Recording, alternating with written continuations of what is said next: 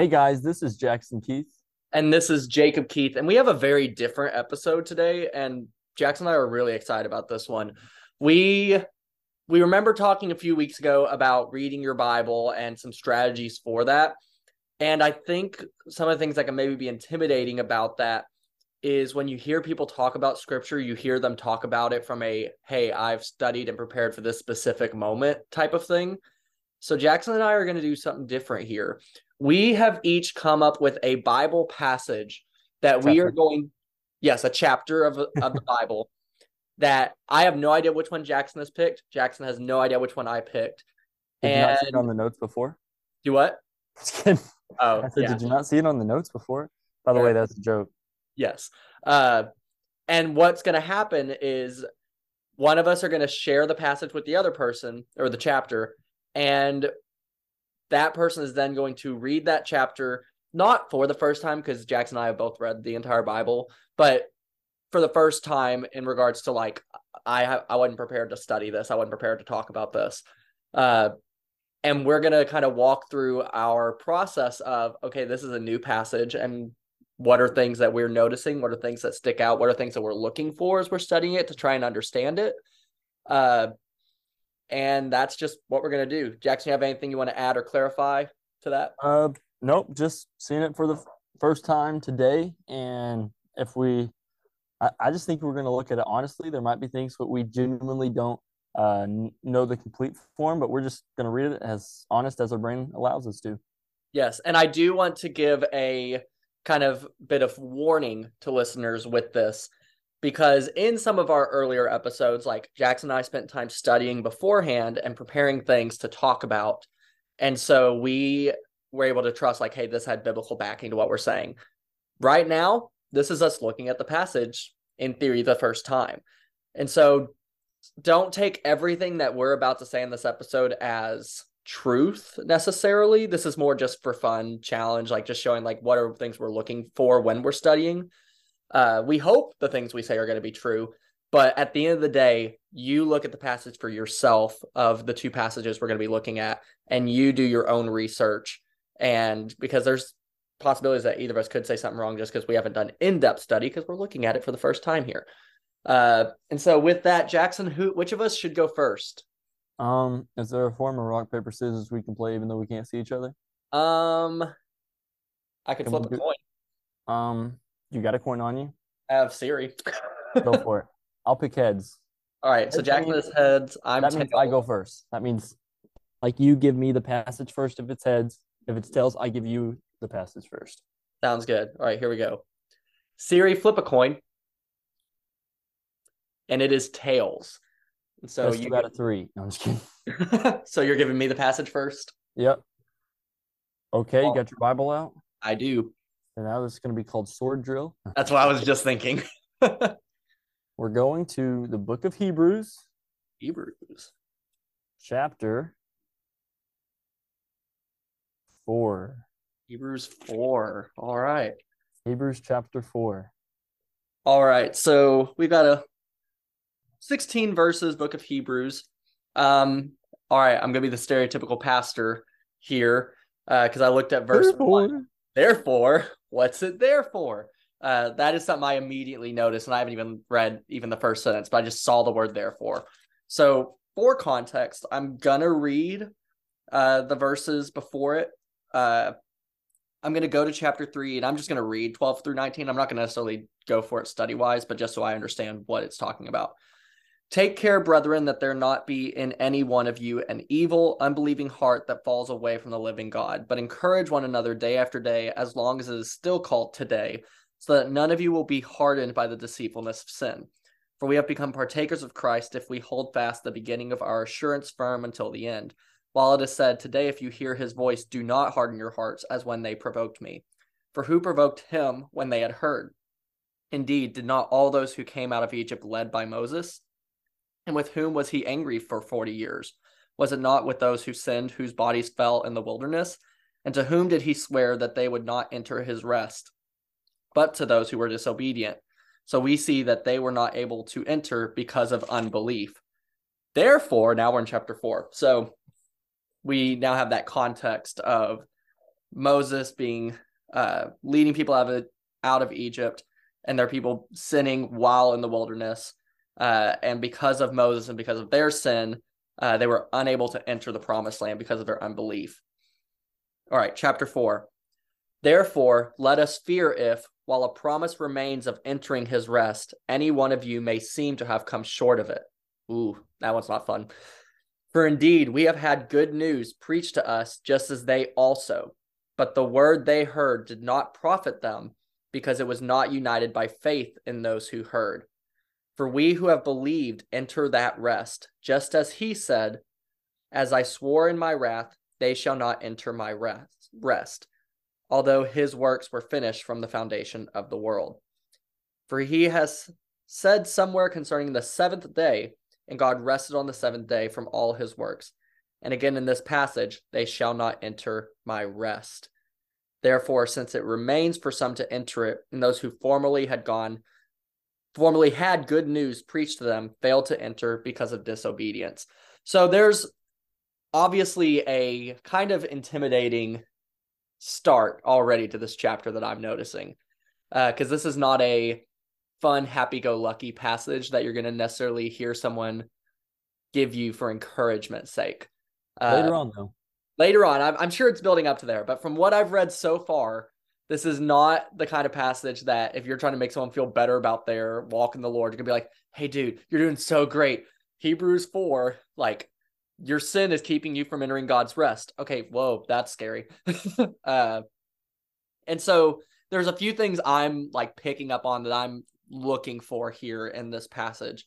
For example, like verse 1, promise remains of entering his rest. God has made a promise. We know God is a God who fulfills his promises. Even with Moses and the Israelites, when they were fleeing from Egypt, they were going to the promised land, the land of Canaan. They had this intention of going to this land that God has promised them way beforehand. And in Moses' lifetime, he did not actually receive said promise because of, as chapter 3 said, the sin and the unbelief that him and the Israelites had. But God was still faithful to his promise, because we saw that Joshua ended up leading the Israelites to that promised land right after Moses. And so here we have this promise given to us that God is going to allow us to enter his rest. And it, in verse 5, points to Genesis, when God was creating the universe, and referring to the seventh day of rest that he had when creating everything. And so verse 2, for indeed we have had good news preached to us, just as they also. So like that good news is we get to enter God's rest, just like the Israelites had the good news of you have to enter the promised land. Verse 2, but the word they heard did not profit them, because it was not united by faith in those who heard. And so for something to profit someone is for it to be a betterment, for it to be more than what they had before. And so this good news should profit us plenty, because the good news is we enter God's rest, which is being in heaven. But having that news and just hearing that news alone was not enough, according to verse 2, because it was not united by faith in those who heard. And so verse 3, for we who have believed enter that rest, just as he said, as I swore in my wrath, they shall not enter my rest. And I have a study Bible is what I'm using. And it says there something about Psalm 95:11. So I bet that is quoting that verse. I'm going to turn there real quick to see that. Psalm 95:11. Here we go. And so that says, therefore I swore in my anger, truly they shall not enter into my rest.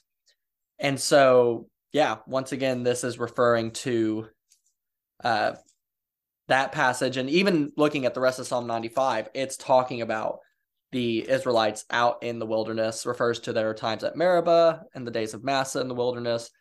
For 40 years, I loathed that generation. So like it is also alluding to Moses in the wilderness, just like Hebrews 4 is. So that's kind of cool. The author of Hebrews making that very specific connection there. And so verse 6, therefore, since it remains for some to enter it, being the rest, and those who formerly had good news preached to them failed to enter because of disobedience. Verse 7, I'm hoping is where it's going to switch. We'll see. He again fixes a certain day, today, saying through David after so long a time, just as he had said before, today, if you hear his voice, do not harden your hearts. For if Joshua, okay, we're at Joshua now. For if Joshua had given them rest, he would not have spoken of another day after that. So there remains a Sabbath rest for the people of God. For the one who has entered his rest has himself also rested from his works as God did from his. Therefore, let us be diligent to enter that rest, so that no one will fall through following the same example of disobedience. And so I like that that the author of Hebrews brought Joshua into this, because as I was talking earlier, God still fulfilled his promise that he made to the Israelites. It just was not through Moses because of the disobedience. It ended up being through Joshua. And I could get on a whole soapbox of the symbolism that Joshua has and all the cool things there. But for time's sake, I'll save that for a different video or a different podcast. And so ultimately right now it's talking about like we need to enter God's rest. We need to kind of rely on him more than anything. And so verse 12, this is a verse a lot of people have probably heard before. Like I already had this specific verse highlighted in my Bible.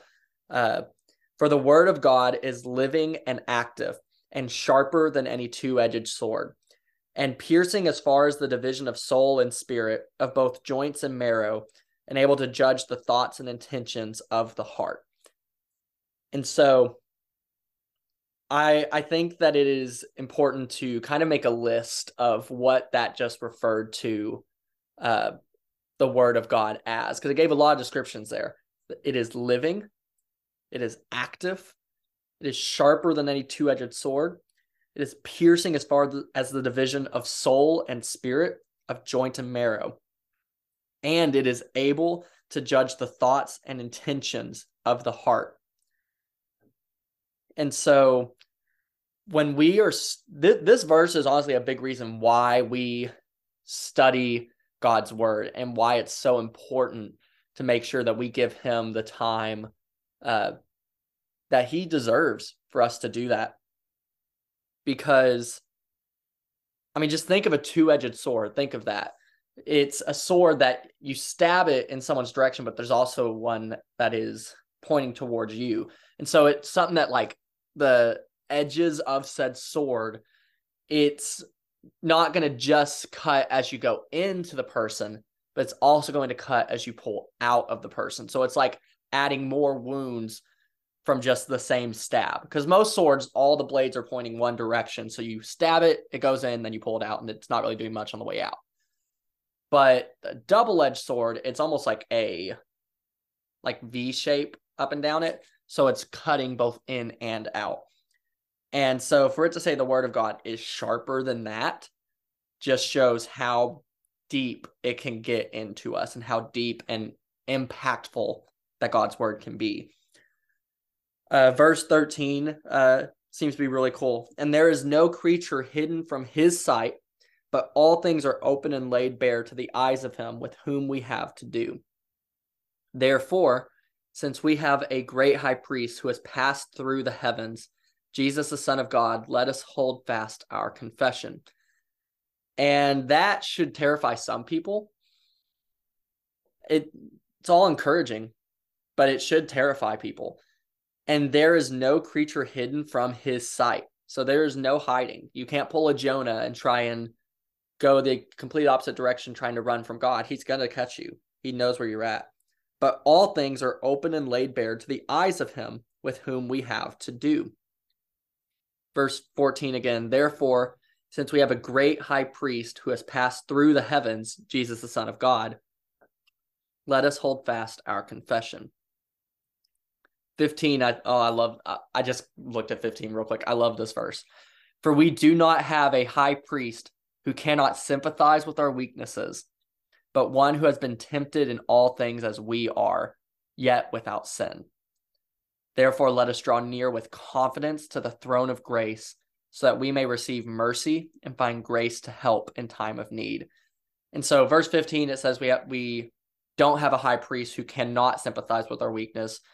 Verse 14 revealed who that high priest is, so it's Jesus. So Jesus sympathizes with our weaknesses, and he has been tempted in all things as we are, yet he is without sin. And so I want y'all to think about that.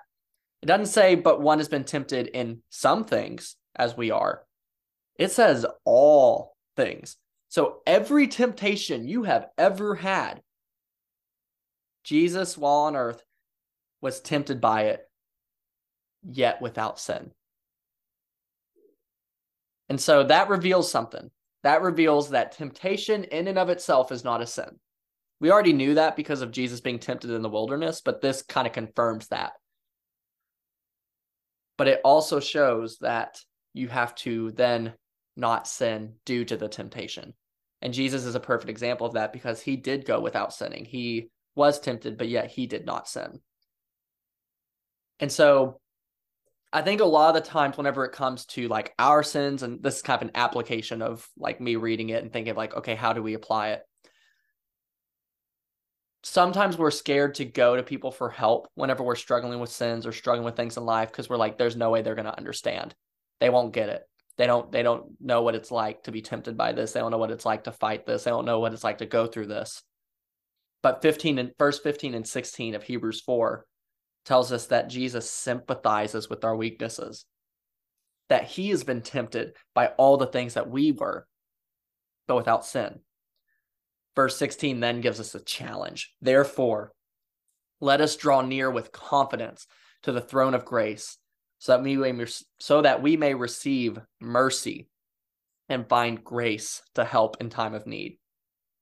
And so that put a really nice bow on that chapter, because the beginning of it is very gloomy, down. It's like, hey, your disobedience is going to keep you out of the rest of God. It's going to keep you out of the promise that he has given you.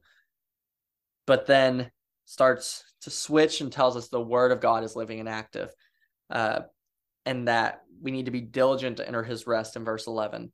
Verse 13, that we're not hidden from his sight. And so because of us not being hidden in his sight, verse 14, therefore, since we have a great high priest, Jesus, let us hold fast our confession. Let us draw near to him because he sympathizes with our weakness. He's been tempted, but he didn't sin. So let us draw near, not just draw near to the throne of grace, draw near with confidence to the throne of grace so that we may receive mercy and find grace to help in time of need. And so as I was reading that, some of the things that I was just looking for was, okay, what is the point that the author is trying to make? Is he trying to encourage? Is he trying to challenge? Is he trying to correct a wrong belief that we have? And I think I think the author of Hebrew did a little bit of all of that here in this passage, because the encouragement came at the very end, where it's, hey, we can draw near to our high priest, to Jesus, because he sympathizes with us, because he understands, and he's going to give us mercy and grace. The challenge was we need to be diligent to enter the rest of God. We need to be diligent to go to Jesus, to confess those things to him. And the wrong belief that we may have had was, hey, just this simple belief is going to get this promise fulfilled. Moses had that simple belief. He didn't go to the promised land. There was disobedience that was causing him to not enter that promise. Same for us, that if we aren't diligently seeking the Lord, if we aren't diligently entering, drawing near to the throne of grace, then we are ultimately not going to receive that promise that God has given us to be able to enter his rest. And so, Jackson, is there anything else you want me to hit on, or is there anything that you caught that I didn't, or really anything? I think the whole importance is to stick to God's word. And I will say, I want to clarify this with insane clarity. That can be through prayer. Mm-hmm. That can be through uh, so many things. That can be through God using other people. Uh, I don't have any scripture to say it can't be through an audible voice. It could be, it can be through so many things, but it's never going to disagree with the Bible that we have. It's never going to contradict. Uh, but I think it's so important that we listen to God's word, whether that's the scripture, whether that's through prayer or whatever it might be, that we listen to God's word and obey it, because that's how we enter the rest. And like it said, we on our own are always going to be disobedient, so we need that high priest. But our job is to obey his word. That's the sum up of that chapter. Obey his word. And I'm going to get on a soapbox super quick, just looking at verse 12. Yeah, sorry. For the word of God is living and active. And so the reason we rely on God's word even today, despite what culture says, despite how culture wants to change, is because the word of God is living and active. It is not something that is dead. It is not something that is irrelevant. Just because the culture changes on certain topics or beliefs or things of that nature does not mean that we as Christians do, because God's word is living and active. It is still alive. It is still sharper than a double-edged sword. It still applies to our everyday life. Off soapbox. Other soapbox. Don't try to make God's word change. Don't try to change your sword. Once you make your sword, it's kind of done. You can't try to rechange that. It's going to be messed up. So once you craft that sword, it's done. The Bible is crafted. So quit trying to sheniggle the word of God to make it fit culture. Soapbox done. Is it my turn yet? All right. Do you have your Bible ready to hear your passage? Not only that, I got my phone Bible app ready. I got them both. All right. I want you to go to 2 Peter chapter 1.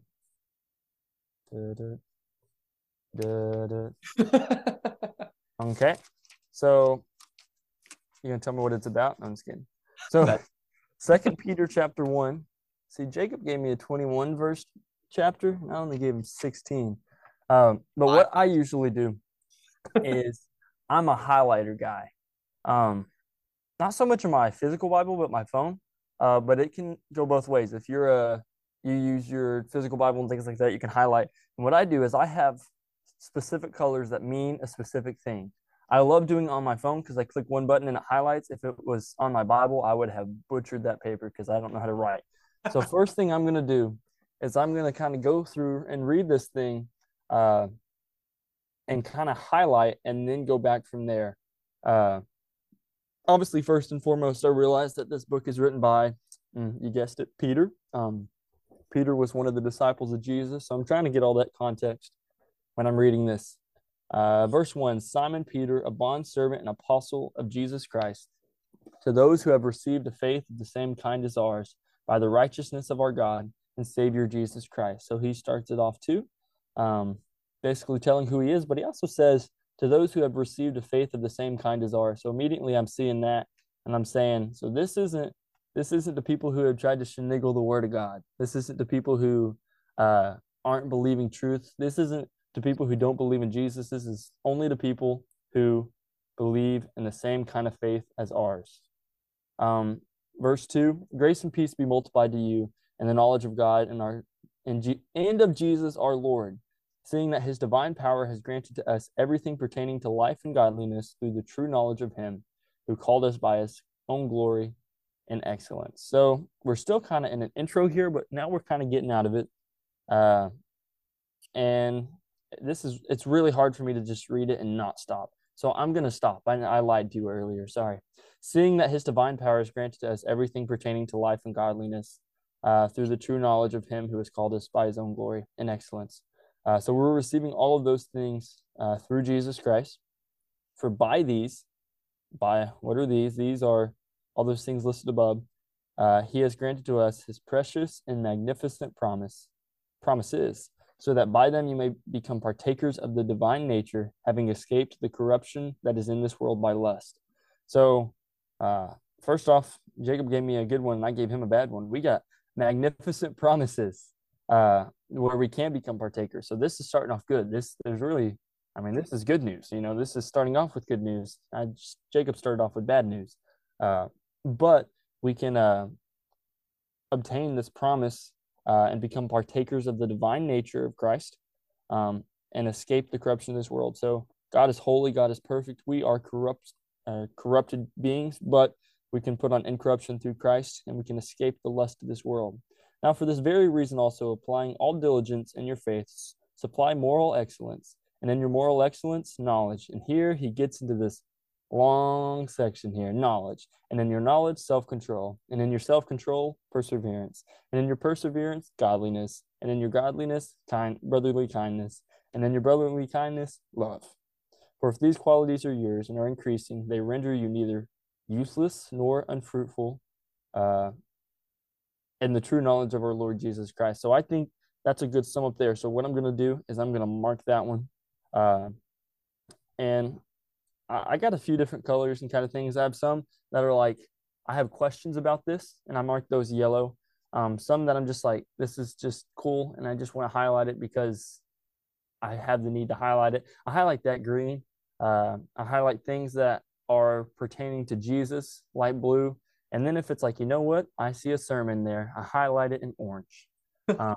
So I'm highlighting all that in orange because I think that's the meat of this chapter, what we just got done reading. So we're going to come back to that, but we're going to see exactly what all of that is really meaning through the rest of this. So we're in verse 9. For he who lacks these qualities is blind or short-sighted, having forgotten his purification from his former sin.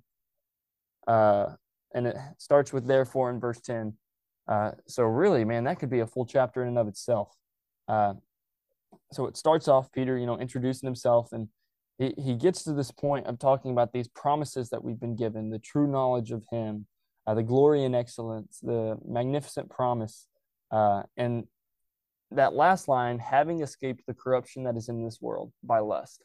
So the way that I look at this next section from verse 5 to verse 8 of 2 Peter 1 is really how we flee from sin. I think this is an insanely amazing example of how to flee from sin. So what are these steps? So it starts off in verse 5.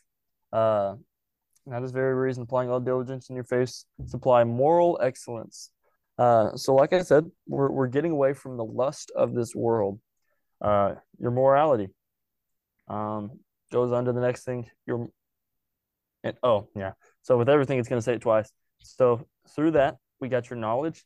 I was just reading, and I'm actually in the book of Romans with some of my students, and we're reading about if you don't have the law, then you don't know what sin is.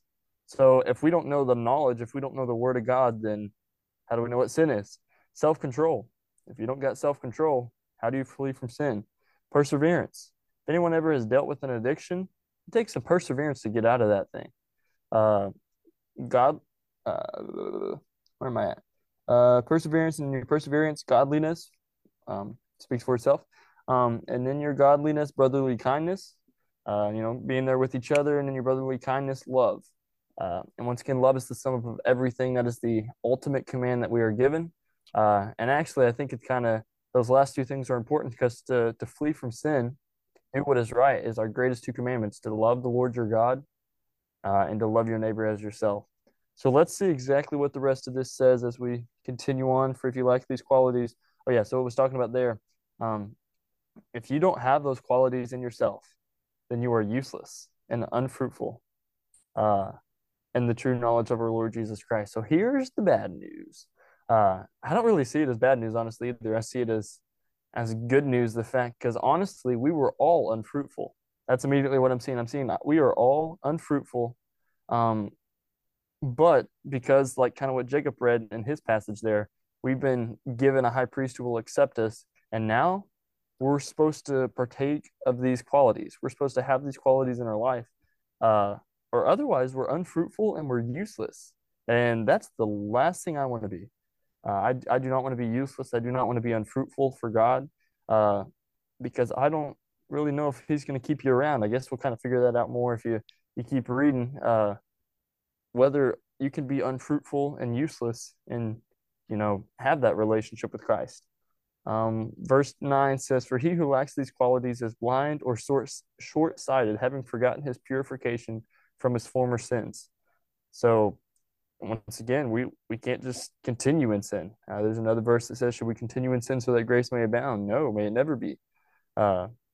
And that's exactly what we're seeing here. We need to obtain these qualities from verse 6, or I guess verse 5 to verse 7, if we want to be useful, if we want to be fruitful, and if we want to remember our purification. So because of those things, therefore, what's it there for? Therefore, brethren, be all the more diligent to make certain about his calling and choosing you. For as long as you practice these things, you will never stumble. Once again, that's why I said if we want to flee from the lust, we got to practice those things. Because Peter said we will never stumble if we do those things. For in this way, the entrance into the eternal kingdom, our Lord and Savior Jesus Christ, will be abundantly supplied to you. If you want it to be supplied to you abundantly, which that's awesome, that phrase, not just supplied, but abundantly supplied to you. It's not just given to you, it's, given to you exceedingly. The eternal kingdom, that's eternal life, heaven, things like that. If we want that, we got to follow those steps there. Once again, therefore, what's it there for? Therefore, it's putting all that back there. So because we can have that abundantly supplied to us, I will always be ready to remind you of these things, even though you already know them and have been established in the truth which is presented to you. I consider it right, as long as I am in this earthly dwelling, to stir you up by this way of reminder, knowing that the laying aside of my earthly dwelling is imminent, as our Lord Jesus Christ has made it clear to me. And I will be diligent that any time after my departure, you will be able to call these things to mind. So Peter's saying, I wrote these things to you because I know at some point I'm finna die. And I got to give you this truth. And if I know you already know this truth, but I'm going to tell you anyways. And that's once again here. I'm sure some of you already know these passages. You might already know these truths, but you got to know it anyways. Verse 16, for we did not follow cleverly devised tales when we made known to you the power and coming of our Lord Jesus Christ, but we were eyewitnesses of his majesty. So like I said, whenever I first started this book that I was reading here, Peter wrote this. He was there. So Peter just said, I'm not just telling you something made up or some little fairy tale. I'm telling you an eyewitness account. So this book is all from an eyewitness account of Jesus. For when he received honor and glory from God, I'm flipping the page, the Father, such an utterance as this was made to him by the majestic glory. This is my beloved Son, with whom I am well pleased.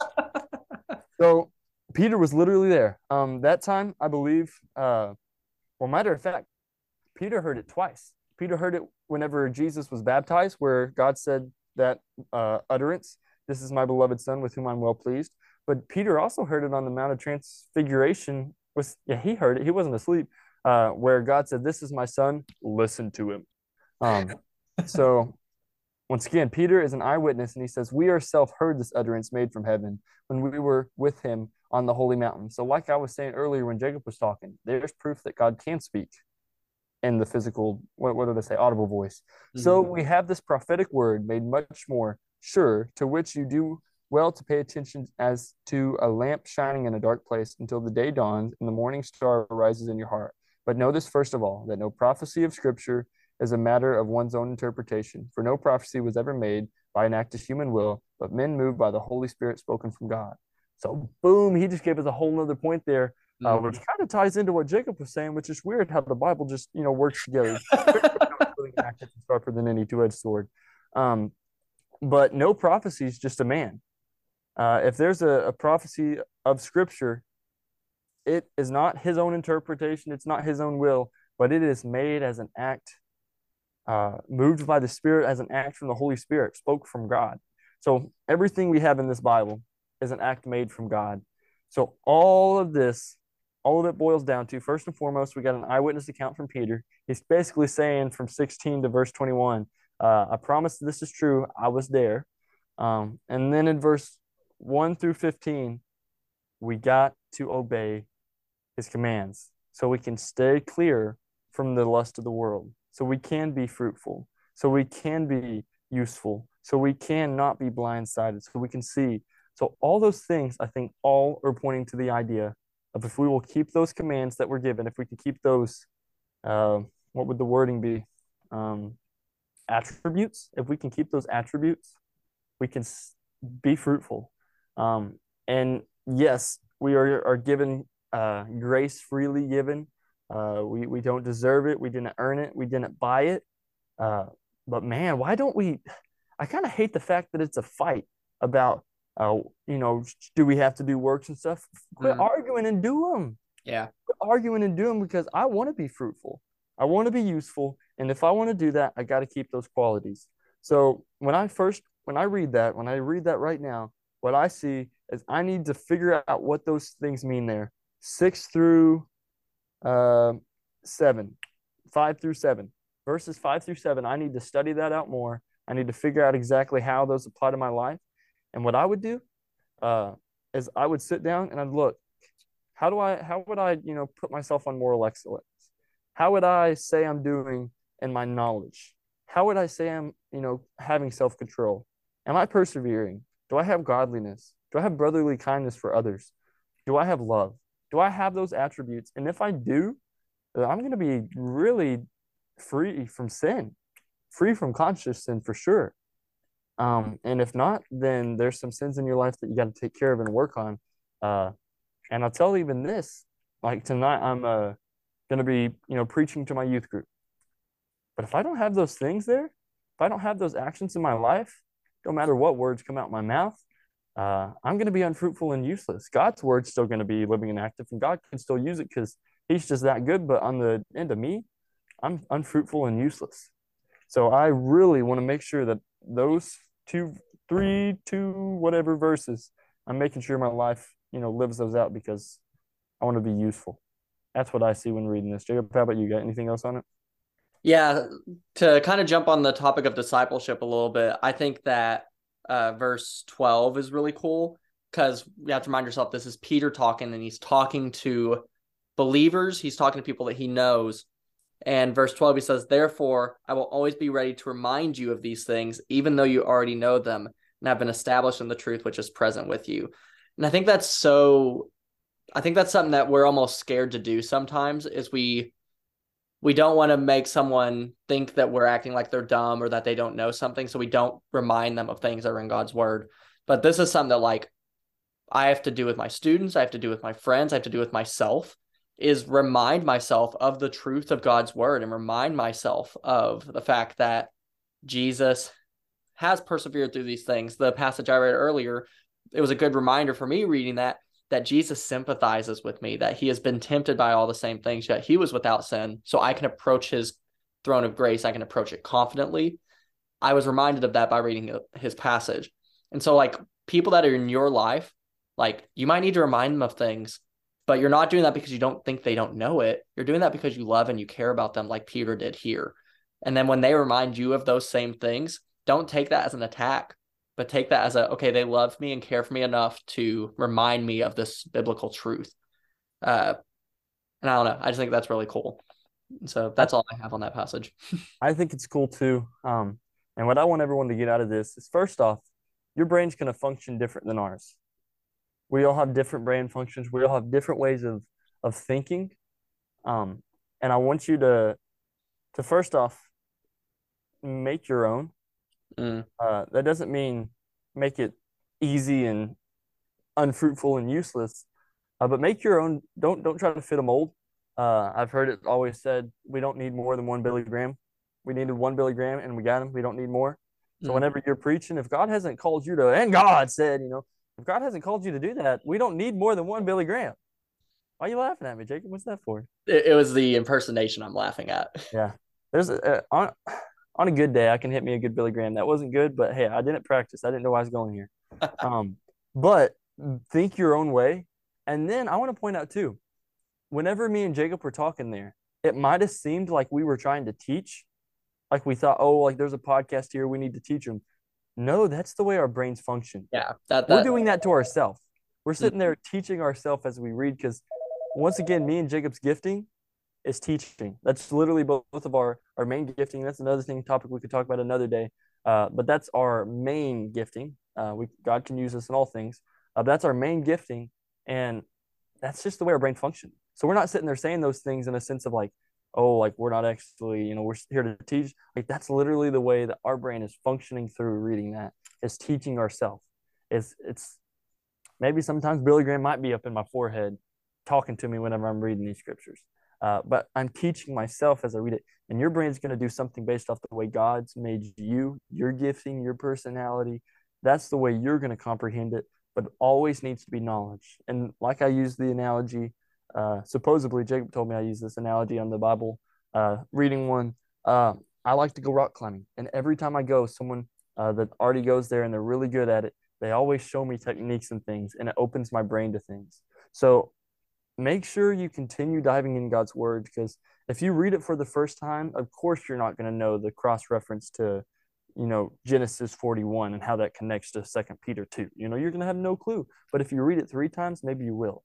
So just be patient with yourself and continue diving in. And basically, you're honing your craft. You're building your muscles, your spiritual muscles, and build your own muscles, not somebody else's. Mm. Absolutely. And as Jackson was saying, just because we studied the Bible the way that we did here, and because we did it in a teachy format, that doesn't mean you have to study your Bible that way. That is just the way that works for Jackson and I. Is like I literally went to college for education, and one of the things that they taught there was that the way you learn a skill or concept the most is by teaching it.